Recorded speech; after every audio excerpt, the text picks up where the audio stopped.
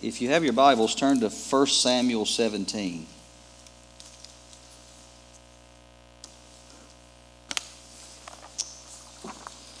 Now, I have a Snickers bar here on the end of the pulpit, so don't nobody come getting any ideas. It's part of the sermon, I promise you.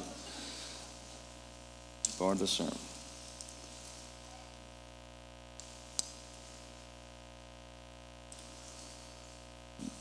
All right. 1 Samuel 17 says this, the first several verses read like this. It says, "Now the Philistines gathered their forces for war, and assembled at Succoth in Judah, then pitched camp at Ephes Dammim between Succoth and Ezekah. Saul and the Israelites assembled and camped in the valley of Elah and drew their battle line to meet the Philistines. The Philistines occupied one hill and the Israelites another, with the valley between them. A champion named Goliath, who was from Gath, came from the Philistine camp. He was over 9 feet tall. He had a bronze helmet on his head and wore a coat of scale armor of bronze weighing 5,000 shekels.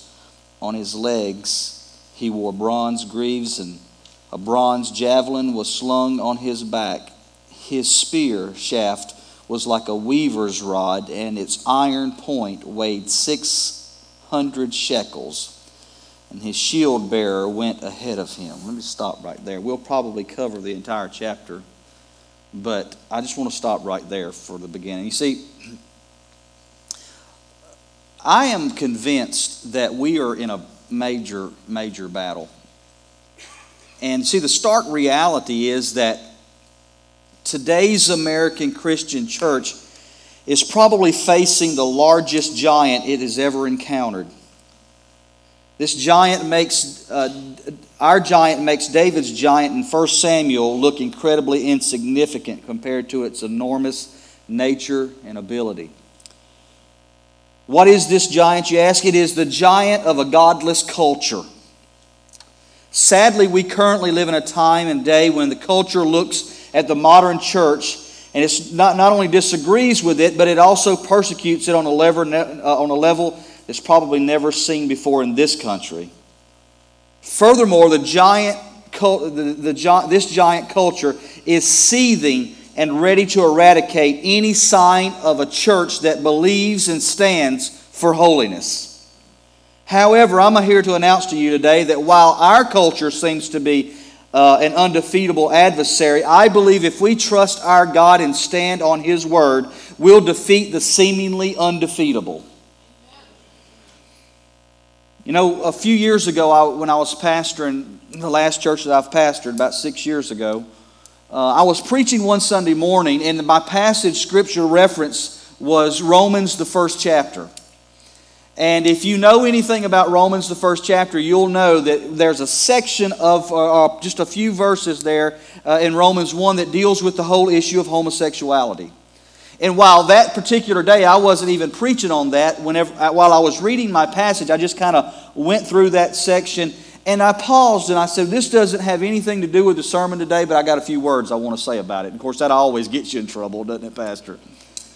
You know, when you start interjecting your things, and of course, it wasn't anything that you probably wouldn't hear in any other Wesleyan church. Basically, what I said was, this is what God's Word says about this. You may not like it, don't care if you like it, but this is what it says. You have to take it for what it's worth. And then I went on and preached on what I was going to preach on. Well, after the service, there's always somebody. There's always somebody. There's a young man who was going to our church at that time. He was a teenager. He just happened to bring his dad along. His dad wasn't a Christian, didn't live a Christian life, but he decided he'd bring his dad, and his dad sat on about the second row. When I said that, I could just kind of even tell in his face. He was just, After the service was over, he said, I've got to talk to you. I want to ask you about something. And I'm thinking, hey, this guy, the message hit him. He wants to talk to me about, God and, all this kind of stuff. I'm thinking, I guess my head was getting bigger than it should have been. And he just said, I want to talk about God. That's what I was thinking. Well, he pulled me to the side and he said, I just don't think you have the right to tell anybody who they can love or not love. And I don't think that you have the right to tell anybody if they want to be homosexual, they can be homosexual. If they want to live with be straight, they can be straight. You can do anything you want to. You don't have the right to say that. And I was just kind of, he's got his finger stuck out there and everything. And so I'm going to knock something over here in a minute. And so he's sticking his finger out at me. And then finally, his wife walks up, and I'm just standing there like this. And finally, I said, dude, let me tell you, your problem today is not with me. Your problem today is with the Word of God. And his wife, now here's the thing. His wife walks up and goes, that's right. She looks at her husband, that's right. Your problem, honey, is you don't know the Word of God. And I'm thinking, man, that's all I need. I need her on my side. And so he walked away that day a little bit frustrated. But you know what it said to me? This is what I learned that day. Is that we're now dealing with a culture that one day, you used to be, even sinners would say, you know what, that's not right behavior. That's not the right thing to do. You shouldn't live that way. You shouldn't act that way. That's not a lifestyle that you should live in. Now, even in the church, we have people who say, well, Pastor, that's back in those days. The Scripture, maybe it was for then, but it's not really for now, and it's not really part of who we are as a culture. We've kind of advanced beyond that. And I just want to proclaim to you today that this culture says that kind of stuff, and the culture that we live in today, they have that idea, but that idea is not consistent with what the Word of God tells us. And now this sermon is not just specifically about that. What it really is more about is that we're now living in a time where we used to say right is right and wrong is wrong, and now it's all intermingled. And even in the church, the godless culture that we have now just permeates the church. I'll tell you one other little illustration, and then I'll move on into the sermon. One night I'm watching a religious channel, and it's of it's a very liturgical type church, real stained glassy type of church, and a lady minister walks up and she begins to speak and everything, and that night she admits to the congregation that she was a lesbian. And I'm just kind of here, man, I'm just stunned. I'm watching this on TV. And finally, the congregation at the very end stood up and just applauded. And I thought, man, where are we going? And it's not even just, again, just take that issue totally out of it for a minute. It's not even just about that. It's just about the whole idea that the world has now permeated the church, and what we used to think was sin out there has now become sin in here. David was fighting the biggest battle that the Israelites had had in a while. And this Goliath, according to the Bible, says that he was over 9 feet tall. As a matter of fact, if you go into the King James Version or the New King James Version, it tells us that he was 3 cubits in a span. That's, according to best estimates, that's like 9'9". I ain't seen nobody 9'9" before. But here's this guy, he's 9'9". Also, it says his armor, if you translate it into today's pounds, was 150 pounds. His armor was 150 pounds. His spearhead was 20 pounds. Can you imagine how big this guy was? And he would come out, the Bible says he came out for 40 days, and he would just challenge Israel. And the idea was, all right, you bring your best out here. If I kill your best, we get to conquer you. If you kill me, then you get to conquer us, and that's just how we'll settle this thing. Nobody would come out and face the giant. Nobody would. They all kind of stepped back and just kind of did their thing. They was all looking for somebody else to do something. And finally, as the story goes, David's father Jesse tells him, I want you to go to the battle line. And I want you to bring some bread and different things to your brothers. He had 3 brothers that was in the army. he said, I want you to bring some cheeses to the officers that are there. And so when he gets there, he sees this giant. And he's just some ruddy little guy. The Bible says he was handsome. But here he gets out here, and here's this giant. And this giant's just challenging. And David's like, man, is nobody going to do anything?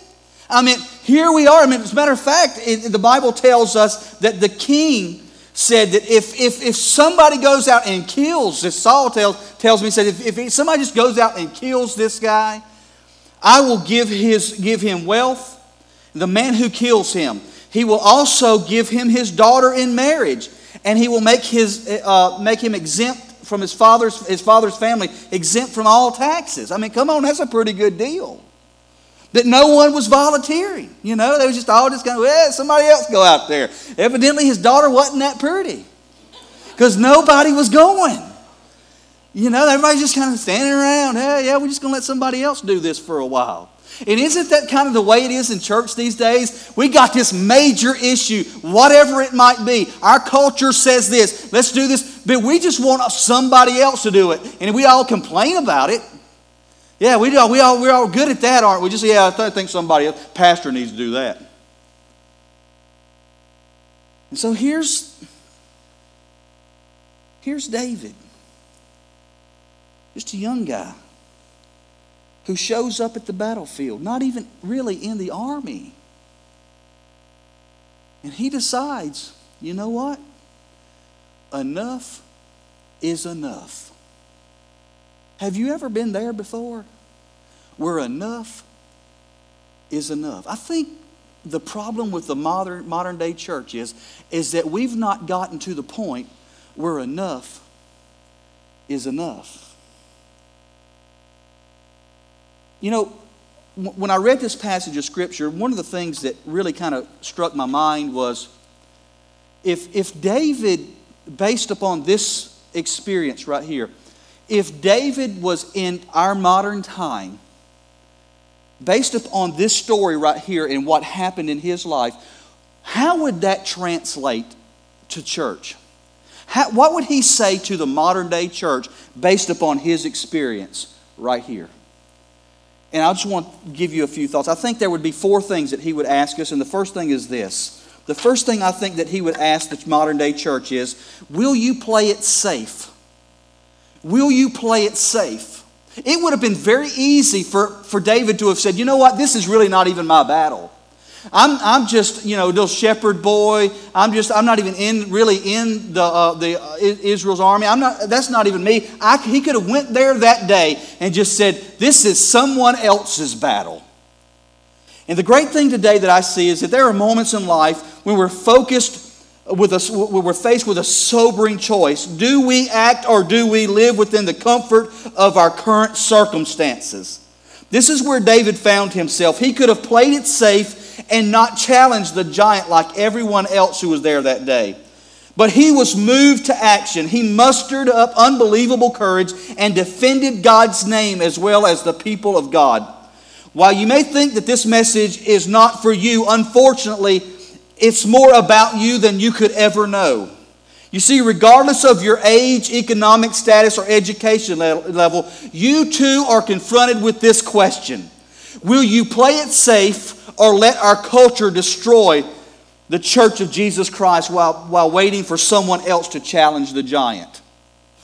Will we step back and will we decide one day that it's time to act and to move forward for the kingdom of God? Will we be comfortable? And if there's nothing more that I could say about the current American life, is that we're pretty comfortable people, aren't we? Back many years ago, I felt a real calling on my life to go down to the Gulf Coast and plant a church. And I'm just going to be honest with you. I didn't do it. I'm originally from the Gulf Coast. It was something that was planted in my heart a long, long time ago. My wife will tell you that. And I just didn't do it. And you know why I didn't do it? I was real comfortable. I was living pretty good. Now, I had a pretty decent job. I still got a pretty decent job. Everything's going pretty good. But about a year or two ago, God really began to deal with me. this is something I put in your heart a long time ago. Are you going to do what I ask you to do? Now here, I'm 46 years old. You know, as church planting goes, 46 years old is really just kind of on the upper end in church planting. It's kind of interesting, though, because I had a phone call from Dan Berry, who's the district superintendent and of the South Coastal District. And of course, during all this time, Pastor Wiggins has been like a mentor to me. He would call me up during this time, and he would say, Neil, I want to go out and eat with you. And we'd go out and eat. And we'd go to Country Cupboard right there in Walhalla, and he would always get chicken. And anyway, I don't know why I know all that. But anyway, so I mean, we would just talk about that, and we would just kind of dream about that kind of thing. And so a few months ago, I put a sign out in my yard. Said, if this is really what we're supposed to be doing, I'm going to put a sign out in my yard, for sale.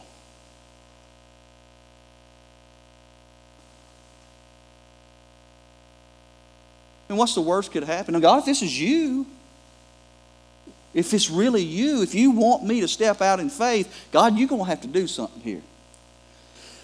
I put a sign out in my yard, and lo and behold, we have some people walk up in our yard one night, and I happen to know the guy. He actually went to my church that I pastored in Salem years and years ago. And so he walks up, and him and his wife, and they said, well, what you want for it? We just kind of get to talking about it and everything. And he said, well, will you take this? And we just kind of talk. And finally, when they left, we had agreed on a price. And I looked at my wife, and after it was over, I'm like, did we just sell our house? We've been in this house for 16 years. What are we going to do now? You know what we're going to do now? What we're going to do? Next summer, we're moving to the Gulf Coast. Here's the thing, folks. Here's the thing. There comes a time in your life, and I'm not just talking about me, I'm talking about you. It doesn't matter when it is. You have to ask yourself, enough is enough. The enemy had won that battle for too long. It's time for him not to win the battle anymore. And so this was what David was faced with. He walks up on the battle scene. Everybody's looking at everybody. We need some leadership. Saul certainly wasn't given any leadership. David says, who had already been anointed the next king, he tells him, he said, whoa, what's this guy now? Who is this cat? What's it? What we going to, wait a second. And so here he finally steps out. And that's the problem I see with the church today. It's not that we need any great ability. We don't need any great ability. We have all the ability we need. We need people who are willing to step out and not play it safe anymore. We need people who are willing to say, God, I will do whatever you want me to do whenever you want me to do it. And that is a dangerous thing whenever people do that. Because you know what I found out? Whenever you do what God's called you to ask, or whenever you ask that question, God might just tell you what he wants you to do.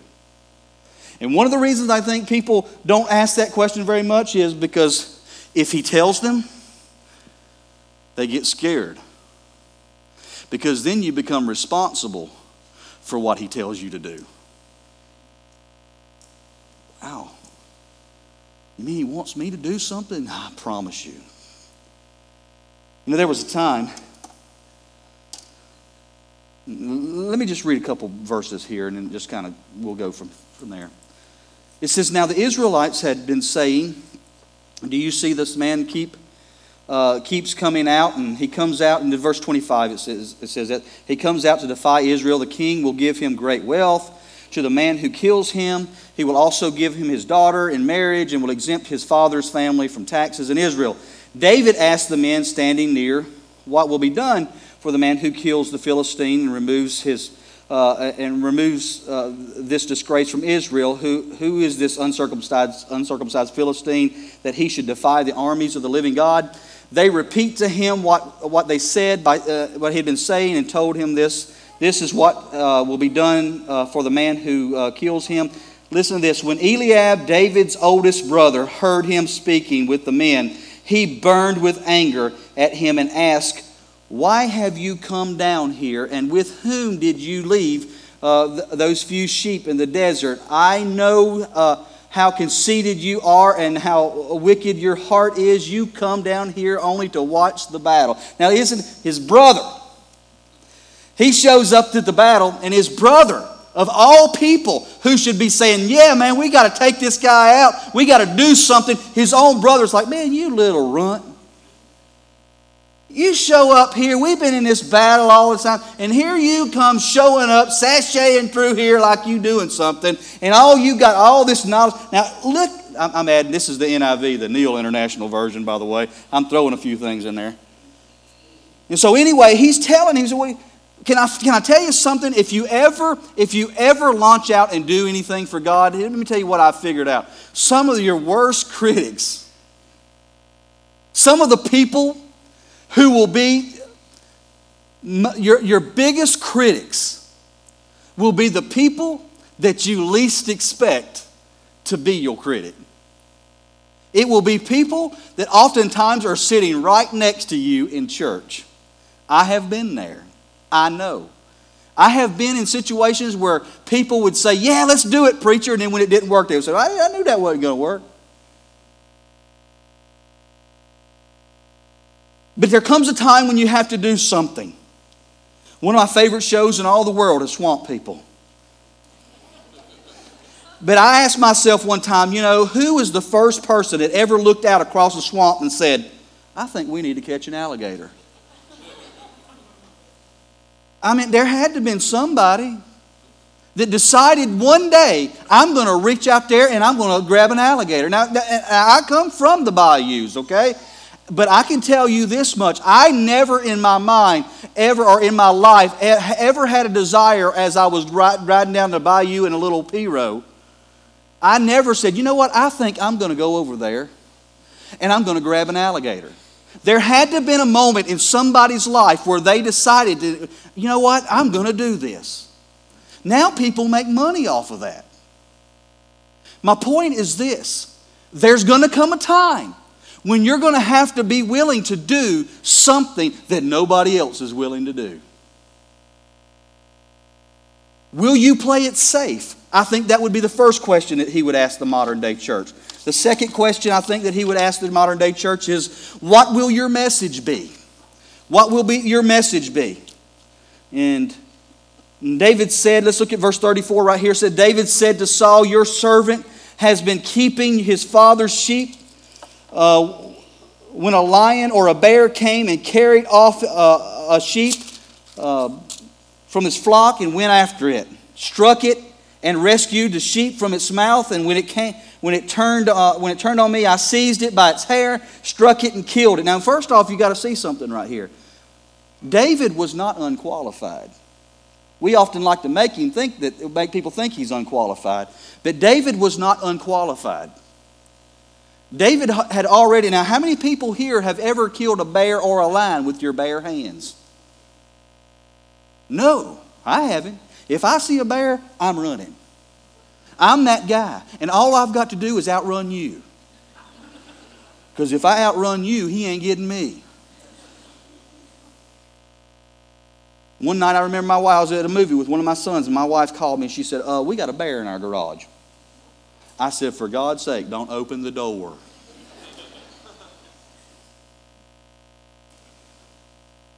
You see, here's the thing. Here's the thing. David launches into this thing. He says, your servant has killed both the lion and the bear, and this uncircumcised Philistine will be like one of them because he has defiled the armies of the living God. The Lord who delivered me from the paw of the lion and the paw of the bear will deliver me from the hand of the Philistines. Now here's the great message that we have today, is that God can deliver people. See, because we miss that sometimes because we come to church and we've heard it all. We've heard every sermon and, we just kind of sit there. The pastor, like some of y'all looking at me today, you just kind of sit there, okay, I've heard that before. But the reality is this. The reality is God delivers people, and He still delivers people. If we will let Him deliver us, He will deliver us. That's the reality of what we live with. And I think probably more than anything that the church needs to be saying is that our message needs to be, if you're lost, we have a Savior who can save you. If you're undone, if you've got an issue, if you're on drugs or you're on alcohol, whatever it might be, our God is greater than whatever you face. So the beauty of this message is that it's surrounded by this thing called grace. And I'm glad because you're looking at a guy who's needed an awful lot of grace. Our message is great, but we just need people to tell what our message is. I told you this would come into play. If you can't tell, I'm a snickeraholic. And I'm going to open it, and I want to show you something. Anybody like Snickers bars around here? Everybody's I can't get them to say amen, but praise the Lord, brother. Can't get nobody to say amen, but you say, I got a Snickers bar. Hallelujah. Anyway, I love Snickers bars. And I'm going to go ahead and tell you, if there's an addiction that I have in my life, this is it.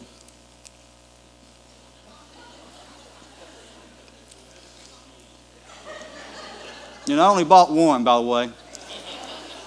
Let me tell you something. Here's the reality. This thing has within it chocolate on the outside. It has caramel in it. Anybody like caramel? Mm-hmm. It has within it peanuts. You like peanuts? Anybody like peanuts? Mm-hmm. Within this, it also has something called nougat, which I don't know what that is, but it's good.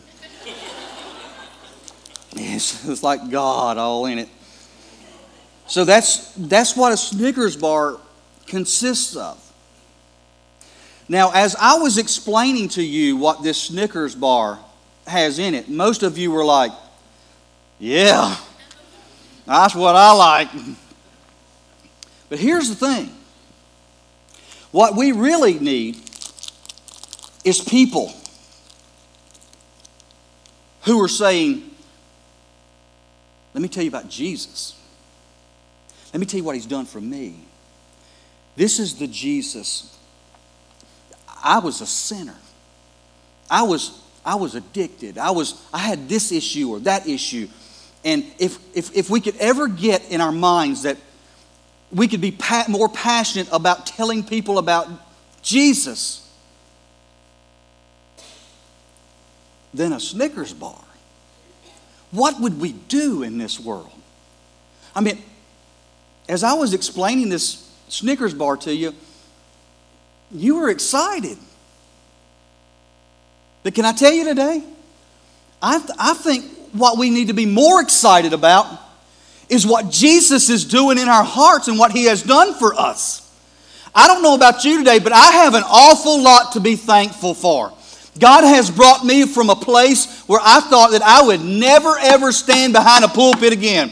But I want you to know God, and it's only Him, it's by His grace and His mercy that He has me here today. It is only what God has done in me that I can, and only He can get the glory for that. I'm here today to say thank you, Jesus, for what you have done. And I will stand up here every time I get a chance and tell you what Jesus has done in my life and how good He's been to me. And I hope today that you are the same way.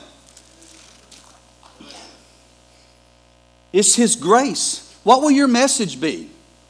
You see, there's a message that we get broadcasted every day. It's on newspapers and internet pages and every minute of every day, everywhere. These messages often fill our lives with meaningless chatter and never produce anything of any eternal value. We're inundated with messages. They tell us to eat at this restaurant and buy at this car dealership and shop at this department store. All of this in hopes of convincing us that we can't survive without these advertised goods. However, the only real message the world can truly be offered is the deliverance that comes from the shed blood of Jesus Christ. He is the only one worthy, my friend, of sharing any message about. He is the King of Kings and the Lord of Lords. And what He has done for us, what will your message be? Will your message be that you just are inviting them to a good church? Now, don't get me wrong. I think that's a noble thing. I think we ought to invite people to church. But if that's the only purpose that you have is to just invite people to church, you're missing it. The message that we have to be given to people is the fact that Jesus Christ can rescue them and save them from a life that has held them back and kept them back for years. Amen? Okay. What will your message be? That's the second question I believe he would ask the modern day church. The third question is this, is where will you get your power? Where will you get your power? Excuse me, folks, I got peanuts in my mouth here. Where will you get your power? David understood that while he was prepared for the battle, he could not win without the power of God. I think it's important to note that David was not lacking in talent, for he already killed a lion and a bear with his bare hands. However, this is one fight he was not talented enough to win. This Goliath of the Philistines was far superior than he was, and most definitely could have destroyed David if they were fighting based upon physical and earthly abilities.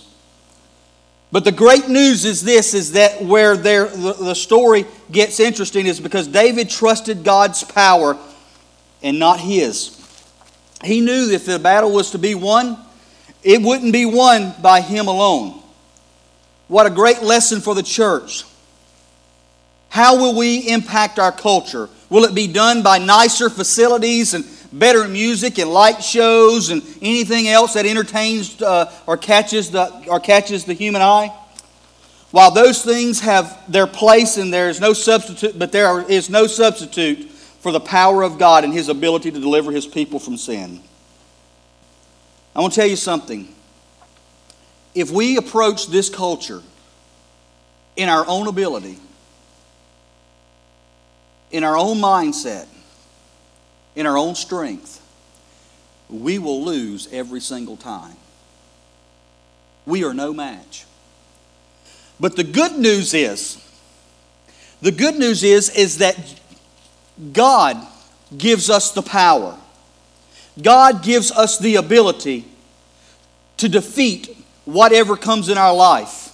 And it's not by our own power. While you may be talented and while you may have all these abilities and while you may have this quality or this trait that makes you a little bit better than someone else, you are still no match for the culture that we live in. And you need God's power. Just as it says in verse 41 right here, meanwhile the Philistine with his shield bearer in front of him kept coming closer to David. He looked David over and saw that he was a boy, ruddy and handsome, and he despised him. He said to David, am I a dog that you come at me with sticks? And the Philistine cursed David by his gods. Come here. And he said, and I'll give your flesh to the birds of the air and the beasts of the field. Now this is what I love right here. This is my favorite part of the whole passage. And David said to the Philistines, he said, you come to me with a spear and a sword and a javelin, but I come to you in the name of the Lord Almighty God, of the armies of Israel, and whom you have defiled. This day the Lord will hand you over to me. Now get this. David is not saying that after he killed the guy. He's saying that before he killed the guy. He knew what power he had within him. He knew who was going to deliver him.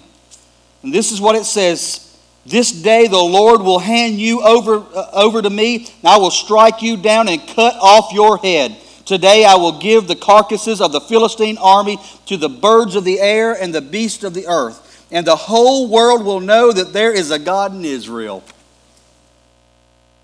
See, here's the thing. Where will we get our power to defeat the culture that we live in? Where will we get our power to overcome whatever it is that holds us back? You can't do it on your own. The only one who can do it for you is God. Let me just give you a quick little illustration here. When I was a little boy, I lived in, I'll just go ahead and tell you, I grew up in a pretty poor little old area. We lived in a 3-bedroom trailer with 7 of us. And the interesting thing is, my wife, when she first saw it when we got married, she said, that's really not a 3-bedroom trailer. That's like a 2-bedroom trailer, 2.5. But in our little neighborhood, there was this one guy that was always he was a bully. And he always went around, he bullied everybody. And he was bullying me one day. And I was like, man, I'm tired of this, but he'll beat me up. And I remember one day I was looking at him straight and face to face, and I was about to back down. And I looked behind him, and he didn't know it, but my daddy was walking up. And he didn't know it, but I got pretty bold then. Let me tell you something else. Because I could see my daddy, and he couldn't see my daddy. And I got pretty bold then. So let me tell you something. Things are going to change around this neighborhood. And so we were squaring off, man. We was going at it, squaring off, and I think we had a few little battles, and all of a sudden my dad reached in, and he just grabbed me by the back, and he grabbed him, and he just did this. He said, you boys are going to stop this. And both of us looked at him and said, that's right. But here's the thing that I know. In my own strength, I couldn't win. When my daddy showed up, I had what it took. Can I tell you that that's where the church is today? The church is, in our own strength, we cannot beat this culture out here. We cannot do it. They have more than we do. We cannot defeat them. But when our daddy shows up, we have whatever it takes to be more than successful to reach this culture. I know we're getting long here, folks. Let me finish up here. The last thing is this. The last thing I think that he would ask the current church is this. Who will get the glory? Who will get the glory? When the enemy is defeated, and whenever the enemy, whenever we defeat the culture, and whenever we're seeing success in church, and whenever things are going right, and God is moving, and the Holy Spirit is doing an amazing thing, who gets the glory during all of that? Because let me tell you what I have discovered. I have discovered that in our culture today, we make ministers rock stars now. And we make leaders, all these great leaders, that we put them on a pedestal. And don't get me wrong, I think there are people that we need to honor and respect, and there are people out there that we should honor. But I want you to know today, there's only one who's truly worthy of all the honor and all the praise. And it is our Savior Jesus Christ, who died on the cross for us. And I think today that while we may gain some measure of success in doing whatever we do in church, it is important for us to remember that after we defeat whatever it is we defeat, whatever battle we've won, it's important for us to know that we have got to give God the praise that He's due for what He's done in our lives. And I'll tell you, my friends, this is where we are as a church, is that we've forgotten that whatever success that we have, that success comes from our God. And this is the beautiful thing, is that in the end of verse 46 it says, today I will give you to the carcasses of the Philistine army, to the birds of the air and the beasts of the earth, and the whole world, listen to this, the whole world will know that there is a God in Israel. Isn't that wonderful? That David says, I'm going to take on this giant, and when I'm done, you know who's going to get the glory for it all? God. He's going to get the glory for what happens. He's going to get the glory for what takes place. I told you guys earlier that I grew up in church, and my mom and dad always told me, you need to tithe, and you need to, do that. And I can remember that one Sunday I was sitting in church, and I had a $5 bill in my pocket. And I thought to myself, if you grew up where I grew up, $5 is a lot of money. And I can remember sitting there, and the offering plate was coming by, and God was impressing on my heart. He said, Neil, I want you to give that $5. And man, I was like, man, I was struggling, man. I ain't going to lie to you. I was struggling with that. Finally, I reached in my pocket, and I threw that $5 in there. I just said, okay, God, here you go. It's your $5. So, and I also played football, and so that particular week, after I had given that $5, I was playing in the middle of a football game. The quarterback threw, and I caught a touchdown pass and run it all the way for a touchdown. And I can remember the first thing I thought about when I crossed the goal line was, you know what, I gave $5 in church this week. I did. That's the first thing I thought about. And my mind immediately went to this. You know what? If I give $10 this week, I'll get 2 touchdowns next week.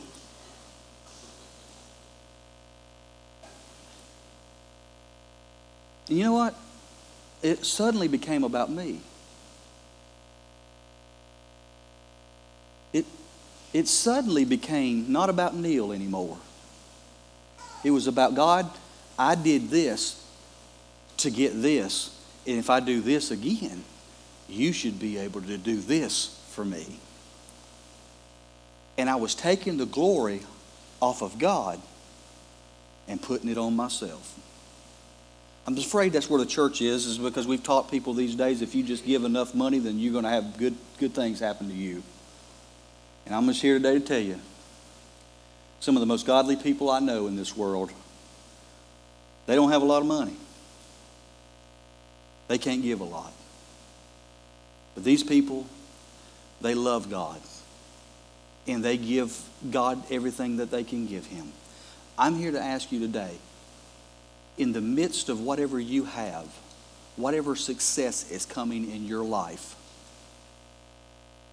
how do you deflect the glory of that to God?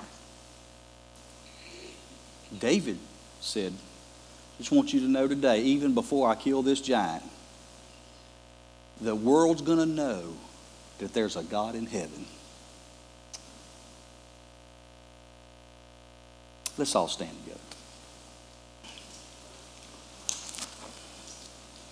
Our Heavenly Father, we are so very thankful.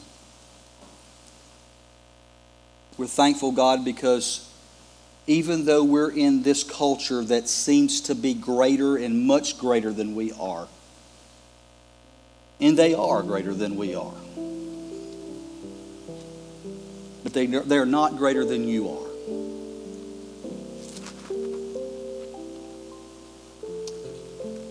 With every head bowed and eye closed, I'd just like to ask, I'm going to continue this prayer just a moment, but if you would like for me to pray for you today, maybe you're battling in your own heart, and it just seems like whatever you're battling is greater than you are, and you're not having any success, and you would like for me to pray for you, would you just raise your hand for just a moment, and then I'll pray for you. You don't have to hold it up long. Just lift it up. I see those. Yes.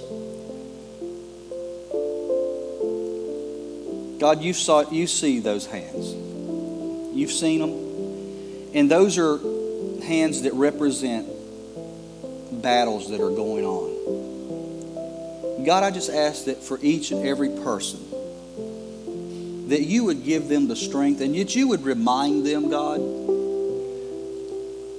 that you were there on the day that David brought a 9'9" giant to the ground.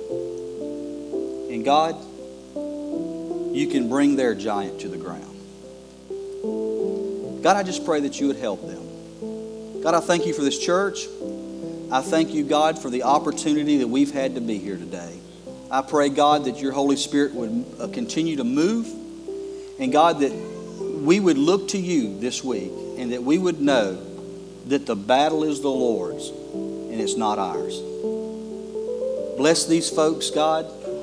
I pray your Holy Spirit move upon them. And God, as they go to their homes and wherever they're going to go today, God, may they just be reminded that you're with them all the way. And we'll give you praise. And we thank you. In Jesus' name, amen. Thank you so much, folks, for being here. You're dismissed.